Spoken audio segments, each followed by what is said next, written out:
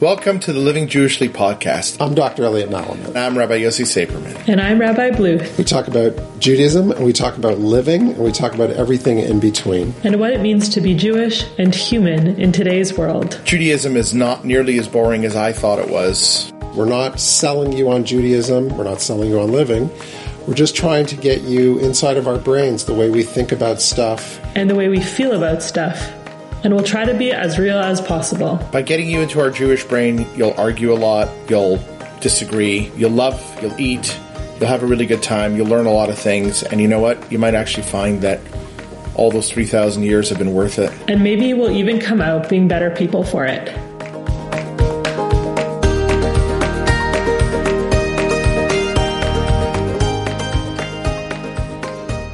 Human beings, writes the Oxford philosopher Neil Levy, are a punitive species.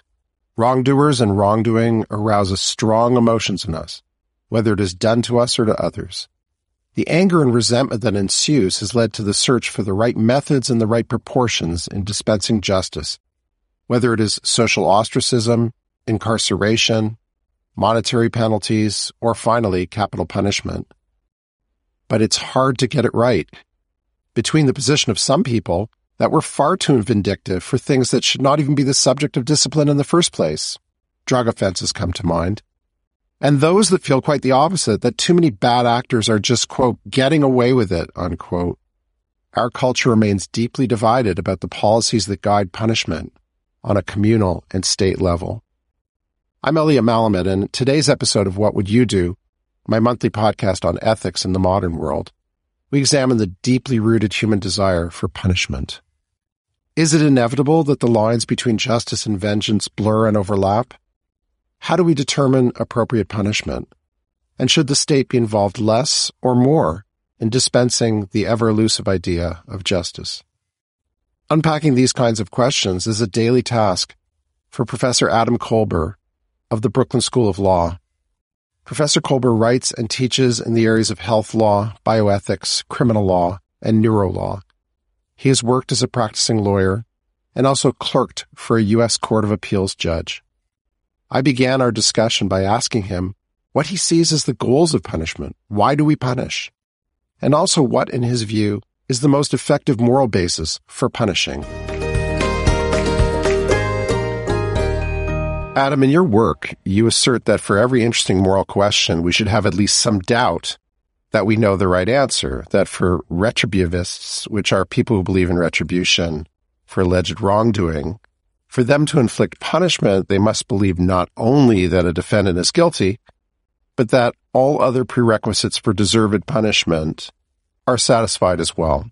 They must believe offenders have free will, even though philosophers have debated the topic for centuries. They must believe offenders can be punished proportionally, even though no one has convincingly determined how to assess proportionality. And they must believe it appropriate to make offenders suffer in response to the suffering they caused, even though some find this view barbaric. So, Adam, I have two questions here. The first is, what do you see as the goals of punishment? Like, why do we punish? And number two, what do you see as the most effective moral basis for punishing? There are two main schools of thought. One view, called the retributivist view, is that we punish people because they deserve it, and they deserve it because of past wrongdoing. This is a very strong urge that a lot of people have. You've been wronged, a friend of yours has been wronged, you feel like the other person deserves something bad in response. So that's the retributivist view. The other main school of thought is the consequentialist view. The consequentialist believes that we punish people in order to achieve good ends. The most commonly cited good ends from punishment are things like deterring crime, incapacitating dangerous people, and rehabilitating people so they don't offend again in the future. My own view leads towards the second one. It leads toward the consequentialist view, that if we're going to harm somebody because they've done something wrong, we should do it because we expect good things, better things to come from it. And so I think that a lot of people hold kind of mixed views that have aspects of retributivism and aspects of consequentialism. My own inclination is that the more effective moral basis is the consequentialist view. So let me just ask you something in response to that. There is obviously an impulse in people to get, and here the words get murky, right? Get justice or get vengeance, and sometimes they overlap. Do you think there's any basis in a society to allow people to carry out that emotion into action? Or do you think that's the kind of thing that we should sort of try and tamp down, really, and stick to what you're talking about? One of the arguments for having state punishment, meaning punishment through a government, is precisely to avoid the kind of vengeance that you're describing. So if we imagined a society that didn't have a government that punished people, we might have victims or victims' families seeking vengeance. They might seek vengeance that's out of proportion. Acts of vengeance might lead to more acts of vengeance. And so one advantage of having state punishment, and we could add this even in the consequentialist column to another good thing about punishment, is that it can have a kind of safety release valve that we're going to focus our energies, focus our worries, focus our anger through a state-sponsored system of criminal justice. So if things are going right, I think there's a good argument that we are channeling some of those emotions into smarter, more directed ways. I think that's intriguing, actually, because it made me think about something very ancient in Judaism. In the Bible, it talks about the idea of somebody who is a blood avenger, literally somebody whose family member has been killed. And the Torah, interestingly, sets up what seems to be on the surface a bizarre thing, which are called refuge cities. But in a way, it really reminds me of what you're talking about, that somebody who has killed is allowed to escape to those places. And it's kind of like hands off. You can't touch them while they're in that city. Now, I don't know if this was entirely a theoretical construct and it never happened in history or it didn't, but it reminds me of this notion that you're alluding to here, which is that once you set off a cycle of violence, let's say we don't do it through the state, we allow you to avenge yourself. So then there's retribution the other way, like the perpetrator's family now wants to kill you. And so you're talking about a kind of a safety valve in culture to allow certain institutions to take care of punishment and not have it sort of played out on the individual level. That's right. And the fact that there is such a strong biblical component to retributivism and retribution, I think reveals how deep those emotions can be. I mean, there's a reason why they've lasted thousands of years. And the question that we have to face today is, there's no doubt that we have those kinds of emotions, that they're deep inside us. The question is, are they the kinds of emotions we want to bring to the forefront, that we want to use in decision making? Or are they the sort of emotions that we want to say, while we have these emotions, we need to question them and understand if they're really guiding us in the right direction? So let's assume we do let the state do our kind of justice for us. I'm interested in the American example, Adam, that the United States has the highest percentage of people incarcerated in the world. In fact, it has the most actual numbers of people in jail, even though there are countries that have a greater population. So I'm wondering why you think that is. And here I obviously it's speculation into sort of the American psyche, but are Americans so unlawful, or is there a flaw in the justice system? Like, what's the rationale for having so many people locked up, or in John Pfaff's phrase, locked in? There are two main components to your question. So one issue is how much crime is there in the United States? And then the other is how punitive are we? And both of those numbers are probably too high.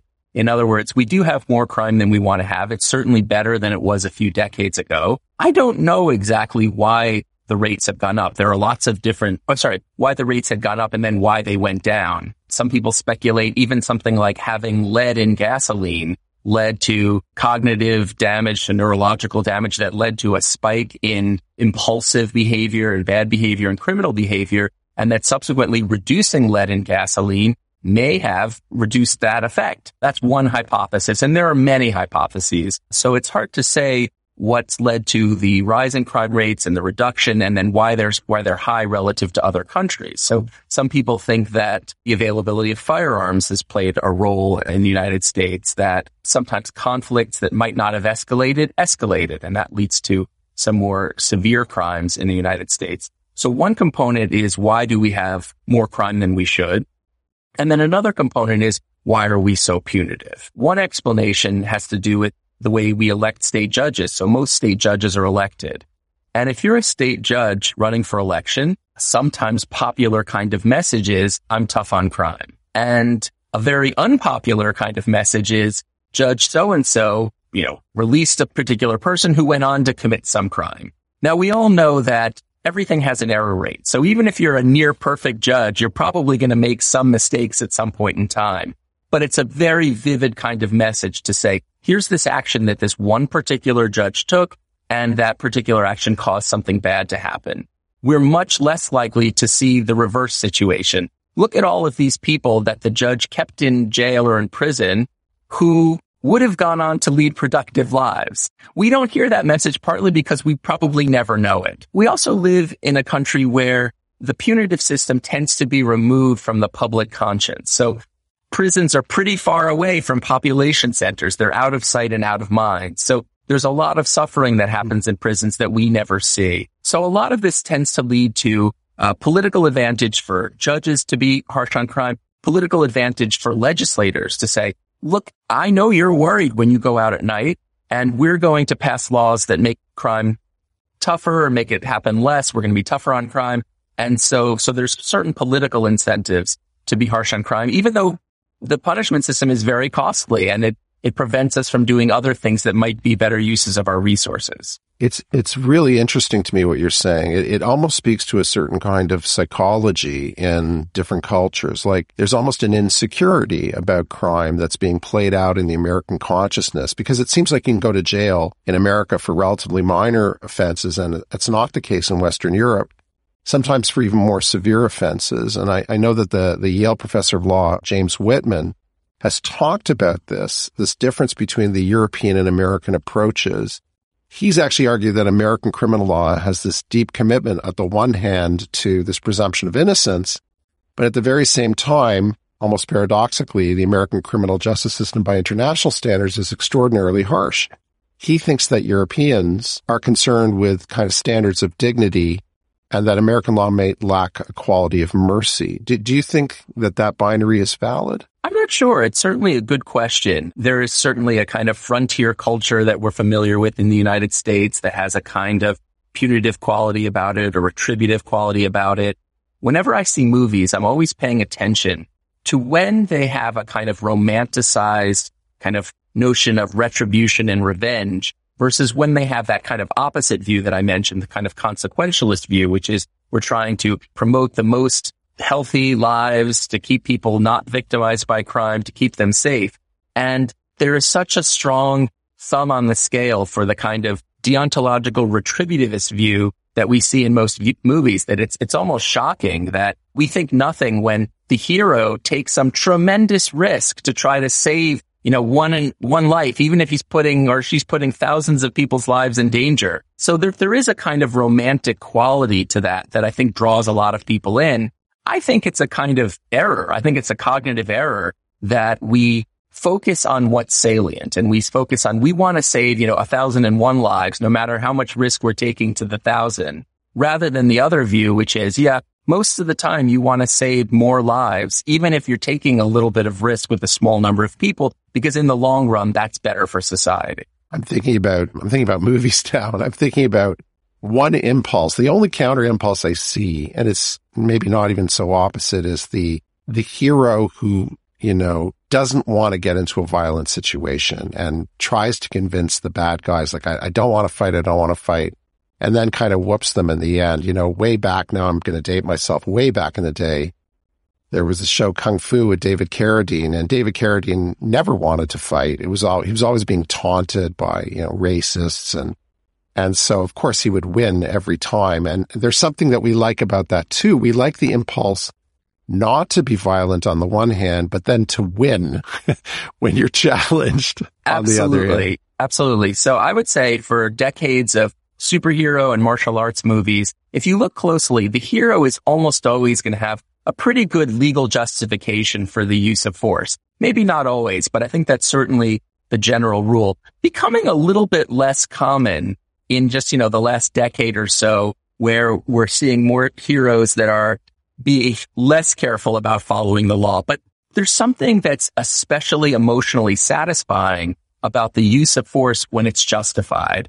And I think that absolutely connects to the notion of punishment, that there's a kind of feeling like, yes, we're making someone suffer, but we're doing it for the cause of good. And that's a very seductive kind of emotion for a lot of people. What would you say to people who, you'll hear this, and you mentioned, I thought that was really, it made a lot of sense to me, the relationship of Crime and Justice, the electoral cycle, and how judges need to show they're tough on crime.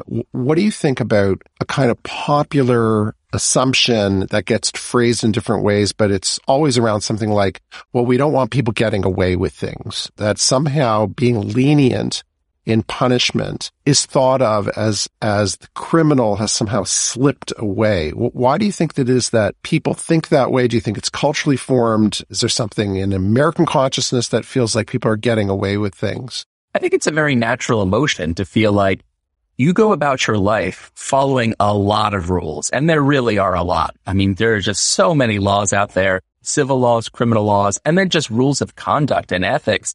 And so that puts a kind of pressure on people. And when you see someone who's cheating, that hurts, right? It hurts someone who's kind of working that very long day, at least 9 to 5, and then to see someone who's, staying home most of the day and stealing for, 20 minutes a day. That's tough. And I think that's right. We don't want people to cheat. We want people to follow the rules. The tricky question is going to be, how do we most intelligently invest our resources to make cheating something people don't want to do, or people will see it as something that's too risky, not worth their time? I think that's the way that people running the criminal justice system should think about things. What do you think they could do to make people more disinclined to think that cheating prospers? One thing that's pretty well agreed about punishment is that when you increase amounts of punishment a little bit, it doesn't affect people's behavior very much. So if you're considering engaging in a particular crime and you believe the punishment is 10 years in prison, upping it to 15 is probably not going to have a big effect on you.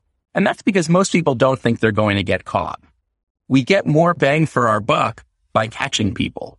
And so to the extent that we're deciding where to invest our resources, investing resources in catching people, that is arresting them, tends to be a pretty good bet. We tend to get a good bang for our buck. Another thing that is a pretty good investment is bringing a pretty close connection between the commission of the bad behavior and the punishment for it. So when it takes a very long time to get punishment, it's not quite as salient to people. The idea that justice is swift is sometimes more effective. Do you think that there should be actually like a limit on prisoner terms, and fact that at some point all prisoners should be released? I believe that there are strong incentives to not put people in prison for exceptionally long terms, even if you're the sort of harshest retributivist out there. Now, that doesn't mean it's never appropriate, but I think we want to be very cautious about a punishment like that. A great deal of crime is committed by relatively young people, usually male, in that kind of, say 16 to 25, 30 range. And so we want to focus our resources on the people that are most likely to commit crimes. Once someone's been in prison for 30 years or so, they're no longer young and aggressive in most cases. And so we're not getting as much bang for our buck by keeping someone in prison once they're old and frail. In fact, they become quite costly. So yes, there probably are some people who should spend their entire lives in prison, either because they're dangerous or because we need to send a really strong deterrent message about the worst sorts of crimes out there. But for a vast number of people, we're not getting a lot of extra deterrence by punishing someone for 25 versus 20 years. The alternatives, to incarceration are really few, right? You can either try to give the person probation and try and see if they'll, turn their life around and live the good life, let's say, or capital punishment. And I'm interested, you're probably familiar with Immanuel Kant's sort of thought experiment in terms of why we punish in his work, The Metaphysics of Morals, where he seems to question deterrence as the real motive for punishment when he presents a hypothetical scene, which is, what if we took a convicted murderer, we placed him on an island, and the island's been abandoned. There's nobody around that he could harm, and he has no chance of escape. So that would seem to take care of everything, right? The person is kind of locked up, and there's nobody for him to harm. Would we still feel the need to kill him? And Kant says yes, which frankly I found surprising. He says even if a civil society were to be dissolved by the consent of all its members, i.e., so you have people inhabiting an island and they decide to separate and they decide to disperse throughout the world, the last murderer remaining in the prison there would first have to be executed so that each has done to him what his deeds deserve. And that phrase, what his deeds deserve, suggests that he's not thinking about deterrence. He's certainly not thinking about rehabilitation. He's thinking about just desserts. He's thinking about, we might call it justice or an eye for an eye. And I think he obviously understood that such a proposition would test out our motives for contemplating execution. And if the purpose were to deter harmful acts, the execution would be redundant. So, and he seems to double down on this in his work, The Philosophy of Law, where he again supports capital punishment, at least for murderers, and links retribution to the principle of equality or fairness. He says, only the law of retribution, jus talionis, can determine exactly the kind and degree of punishment. So the argument sounds simple, Adam, right? Merely a question of equal treatment. You killed someone. Why do you merit anything different in return? What would you say about this? Do you think Kant is right? Do you think he's wrong? Maybe we start with the question about the person on an island. So let's imagine we have a person on an island who's committed some terrible deed like a murder, but suppose they're on an island and we're never going to interact with them. So we take away the deterrence reason for harming them. We don't have to incapacitate them because we're going to assume that they're stuck on this island and they're all by themselves. It's true that a lot of people would have a really strong retributive impulse toward that person. So we could ask, do people have the incentive, the view that the person should be executed? But we don't even have to go that far. I mean, a lot of people would say, yeah, I think it's better if that person just has an awful hacking cough that they have to live with, that the world is actually a better place when that person is in pain than when that person leads an otherwise pleasant life on the island. And this is really a good test for the kind of retributivist versus consequentialist view that we talked about earlier. There's no question that most of us have that retributivist impulse, that we think the world is somehow better when that person's in pain. Is that the right view to have? I'm not sure. It's hard to say. We have that view, but I don't know if it's the right view. Part of the reason I'm unsure is that I question the whole notion of free will, that when we understand the universe as composed of particles that are following the laws of physics, it means that that murderer was going to murder before he or she was even born. That was sort of in their path. And certainly philosophers have found ways to try to identify some sort of free will that will lead us to justify these kind of retributivist impulses. But I have some skepticism about them. And I'm particularly skeptical if you want to hurt someone in the most severe way. So to say that that person should be executed, you want to be pretty confident that they actually have genuine free will. And the puzzle of free will, of course, has been with us for, over 1,000 years. So I'm not sure I have that confidence. I certainly have the retributivist impulse, but I am also skeptical of whether I should be encouraging it or not. Let's take the listener's point of view here and just think about the free will issue in relationship to punishment.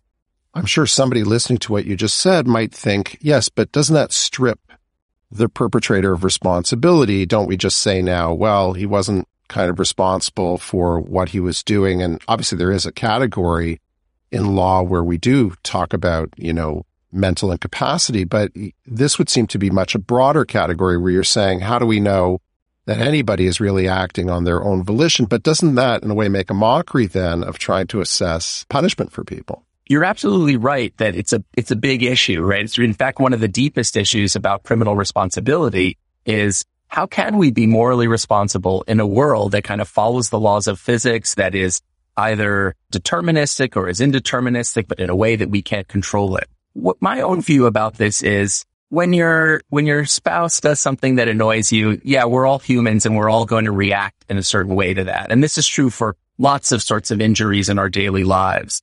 But when it comes to taking away someone's liberty for, decades, or even taking the person's life, you want to be pretty darn sure that we have free will. And when I think about the puzzle more and more, I think about how difficult it is to be confident that we have free will, even though we live our lives as though we do.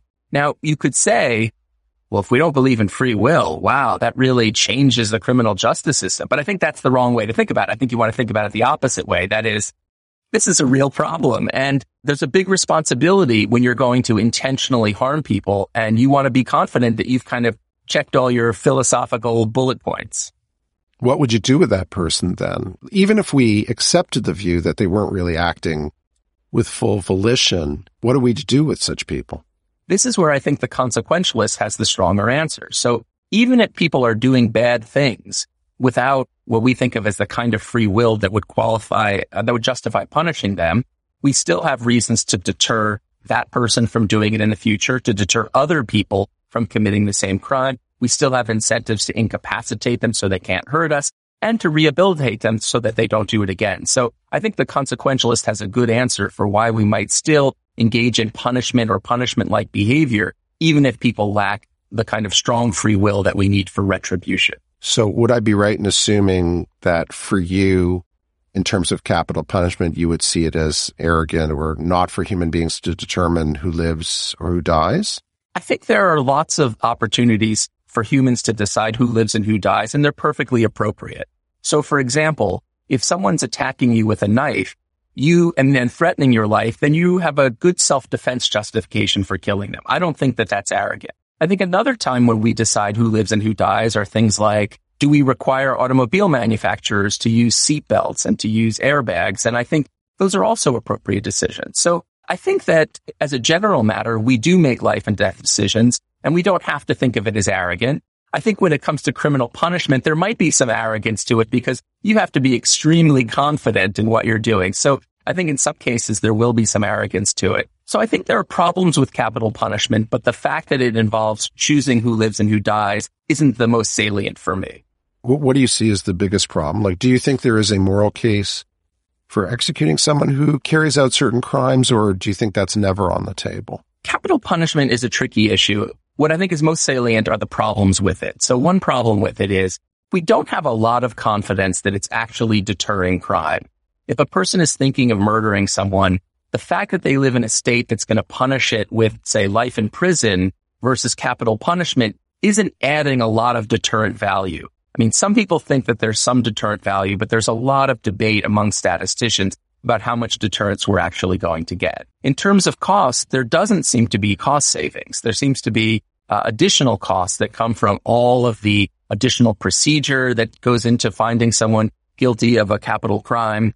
And so we're talking about not getting a lot of deterrence or being uncertain about how much deterrence we're getting. We're talking about a very expensive process, and it's a punishment that's not being used very often in the United States anymore. So I think that's a good thing. And I think that defense of capital punishment is going to be on the wrong side of history, that, in 50 years from now, I'd be very surprised if it still exists in the United States. So let me go back with you to the kind of moral quid pro quo that the philosopher Immanuel Kant seems to be inferring. Let's say we take some of the factors you've delineated here very sensibly off the table for a moment. It's not about cost. It's not about deterrence. It's just about this feeling that why should you be enjoying life when you took it away from somebody else? The sort of almost an eye for an eye sort of consciousness. What do you think of that morally, philosophically, this feeling in people that I don't care about what it costs or if it deters other people. I just feel like you took away my loved one. Why should you live? What do you think of that impulse? That's a very natural human psychological impulse. The question is, what do we make of that impulse? So we have all sorts of impulses. People have lustful impulses. People have urges to engage in crimes themselves, and they restrain those impulses. So I think that the fact that we have an impulse might be informative in some way, but it's certainly not the final question on the matter. And so I think that we need to try to channel some of those emotions into productive ways. You mentioned the principle of jus talionis or lex talionis, the idea of an eye for an eye. I don't think that's a smart way to run a criminal justice system. So, for example, if a person steals your car, we're not going to steal back their car, right? If a person commits a rape, we're not going to rape that person. So there are some ways in which this idea of an eye for an eye is just entirely impractical. There are some ways in which it just seems to get the wrong moral result. So if a person takes one person's eye of a person who only had one eye, then taking that person's eye isn't really going to capture what we think of as a kind of fair punishment. So I think there are all sorts of problems with the idea of an eye for an eye. Another problem is it will sometimes under-deter people. So, for example, someone really likes punching people, and he goes around punching people, and we're not going to catch him every time that he punches someone. We're going to miss a lot of those. Maybe we catch 1 in every 5 times that he punches. So if we were to deliver an eye for an eye, if we were to punch him back, we're really under-deterring him. I mean, he might go about his business thinking, I just love people punching people so much, I don't mind getting punched once in a while. So that's not very good from a consequentialist perspective to kind of under-deter people. So I think that lex talionis doesn't work. It has been replaced, I think, in kind of modern punishment theory with the idea of proportional punishment. So it doesn't necessarily mean an eye for an eye, but people think for a given level of culpability or a given level of blameworthiness, there's a corresponding level of punishment that's appropriate. And some people hold that view. I'm skeptical. Yeah, I am too. You know, when I think about proportionality, and I was thinking this before as you were talking, when we punish people, I've always been mystified at how we came up with, well, you get this amount of time in jail for this offense. I'm thinking specifically about drug offenses, and drug offenses as they're related to minorities in the United States. Do you believe there's something kind of askew with the way we lock up all of these young men, usually for, you know, marijuana or drugs or whatever else it is, and see that as somehow proportional? There's certainly a history of racially biased law enforcement, so that's undoubtedly a problem. There's certainly a focus on men relative to women and a view that men are more dangerous than women. There's some justification for having that view. But if the question is, do I think that drugs are punished and enforced in a way that's fair and equal across society? I think the answer is no, they're not. So those are certainly real problems for sure. In terms of proportionality, I entirely agree that no one has come up with a good theory of how to convert an amount of culpability or an amount of blameworthiness into an amount of punishment. And to me, it's almost amazing that so many punishment theorists and people who focus on criminal justice speak of proportional punishment. It's kind of like a shorthand for something that says, and I have no idea what that really means. When they speak of proportionality, isn't it also a Rorschach of what a culture values or despises? So we're really talking about, I think you should get punished for this because I think the thing you did is reprehensible, which is really also just a way of saying, I don't like this. And could it be that simple that we're just putting people in jail for stuff we, quote, don't like? As a descriptive matter, in terms of what we actually do, I think there's no question that that's the case. That is, especially if we think about, I think, the criminalization of same-sex behavior. And you try to ask people, well, what is wrong with it? And they kind of come up with all sorts of rationalizations that generally aren't that convincing. So I think there's certainly a history of punishing behavior that just simply things that people find morally offensive, but might not be able to defend on any solid philosophical grounds. You talked earlier about rehabilitation, about the notion of somebody coming to terms with what they did, becoming better. And I think about this every year around Yom Kippur, which is the most sacred moment of the Jewish calendar, literally the Day of Atonement. I'm interested in how you think about atonement, redemption, rehabilitation in the context of punishment. I'm not asking for a religious answer, quote unquote. What do you think constitutes for somebody who's done wrong a real atonement? And do you think punishment is actually an aid to atonement or actually a hindrance in your eyes? That's a great question. I don't know that I know the answer to this. I mean, certainly atoning for one's crime would seem to require an acknowledgement that one committed the crime or whatever the bad behavior was, a recognition that it's harmful, a recognition of why it's harmful. But that raises all sorts of interesting questions. So, for example, suppose someone atones for bad behavior for a reason that's different than what the victim perceives as the wrong behavior. Do we want to count that as genuine atonement? So I think there's a great question about what exactly is atonement from a philosophical perspective. I think there's another perspective, which is sort of from the criminal justice system, what counts as atonement. And if you look at it from a kind of very consequentialist perspective, you can look at it as a psychological feature of human beings. What is it for them to engage in this process that's going to make them less likely to engage in the bad behavior in the future? And that's a question that's more open to kind of scientific investigation. We can try interventions and see which ones tend to succeed. But that may still be different than the kind of deep philosophical question that you were asking about. You know, finally, I'm wondering if you could comment on punitiveness in the digital era. It does seem that in the age of the internet, I'm not really well qualified to speak about this because I abhor social media. I'm on it virtually never, but I'm aware of it as a huge presence in modern Western life. And it does seem that in the age of the internet that we've seen here a lot more moral outrage, that people almost seem bent on ruining the lives of other people through social media and other organs. And I used to think of this almost kind of like metaphorically until I read an article, I think it was like 2 years ago in the New Yorker, about people's lives actually being ruined, people committing suicide for being falsely accused of heinous things and so on. I wonder, how do you think, Adam, how technology affects the ethics of punishment? There's a lot of behavior on the internet that is not to be praised, and I don't know that it necessarily qualifies as punishment. So there are times that someone will say something and someone will feel an obligation to kind of correct them, or they feel harmed in some way by what they said. They feel like the person was promoting some awful idea that's going to affect them or their families. And I'm not sure it's exactly qualifies as punishment, but there's a kind of anger that it engenders that people feel a need to respond to.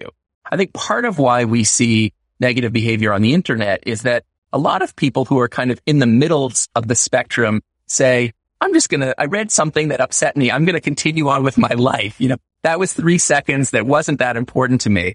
The people that tend to respond are those that have the strongest reactions. And so their responses will tend to be the least civil and the strongest. And so that may be part of what we're seeing on the internet. And people can find all different sorts of homes on the internet, in terms of who the audience is, to the extent to which it's just open to the public generally, to the extent that it's a friend of yours. So I think that ideally we want, 1,000 flowers to bloom and people to find the right homes for themselves on the internet. But that model that I'm describing maybe doesn't always work. And there are a bunch of reasons why, certain networks become popular, and it's not like people have a free choice about where to go. So that's, on the one hand, the issue of how technology and the media and the internet can lead to kind of negative or even retributivist kinds of impulses in people. But there's a separate question of how technology can be useful in punishment that I think could be much more positive. So there are people working on all sorts of things like drugs to treat addiction, and that's wonderful, right? I mean, if we can stop people from being addicted, we can reduce a lot of crimes that are associated with addiction and just make people's lives better in general. Drugs and other technologies to help people control aggressive impulses, that's wonderful as well. Incarceration is a very old technology. It's expensive. It's extremely unpleasant. And I think to the extent that we can find ways of deterring bad behavior and even incapacitating people in ways that doesn't ruin their lives so much and doesn't ruin the lives of their loved ones, these are wonderful things. And I'm optimistic that technology is going to improve on the way that we're currently treating people who commit crimes. Do you think that we'll ever see a real equivalence between punishment and justice? Or is that always going to be somehow elusive? The question is, what do we mean by justice? And so part of that is, if we view justice in a kind of retributivist way, then that leads to one set of punishments. If we view justice in a consequentialist way, that leads to a different sort of punishment. And again, most people have aspects of both. They view justice as having different components to it. And so we have to settle as a society on particular kinds of punishments through a system of voting and representatives and that sort of thing.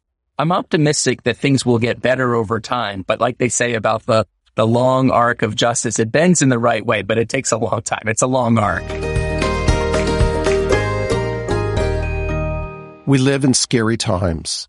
Violence seems endemic wherever you turn, whether it is Russian war crimes in the Ukraine or mass shootings in American schools and supermarkets.